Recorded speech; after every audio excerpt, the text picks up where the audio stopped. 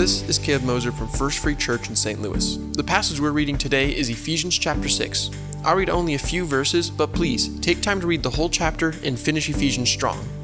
You can follow along in our New Testament reading plan found at efree.org/backtogether. Ephesians 6, 10 through 17. A final word.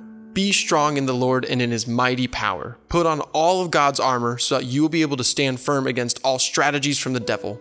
For we are not fighting against flesh and blood enemies, but against the evil rulers and authorities of the unseen world, against mighty powers in this dark world, and against evil spirits in the heavenly places.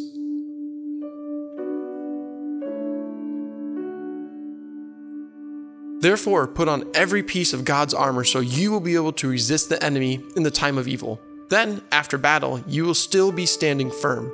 Stand your ground, putting on the belt of truth and the body armor of God's righteousness.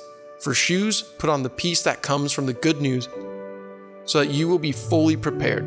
In addition to all of these, hold up the shield of faith to stop the fiery arrows of the devil. Put on salvation as your helmet and take the sword of the Spirit, which is the word of God.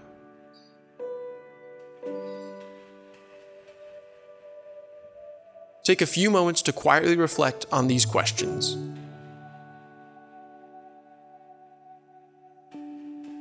What strategies is the devil using against you right now? How do you see his flaming arrows coming your way?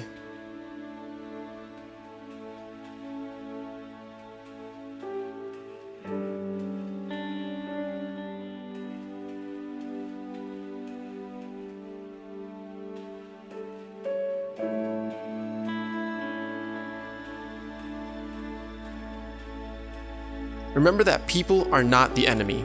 The evil rulers, powers, and authorities of the unseen world, these are the enemy. But these authorities often influence people, even us sometimes. Pray for the people you are in conflict with, and ask God to battle against the plots of the devil in your lives.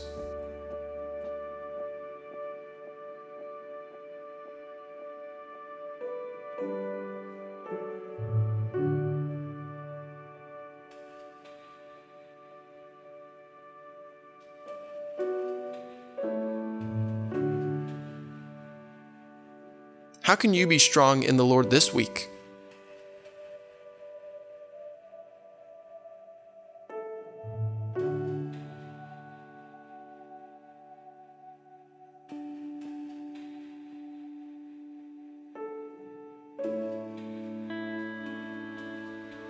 Think about the armor of God in each piece. Which pieces do you struggle to use the most?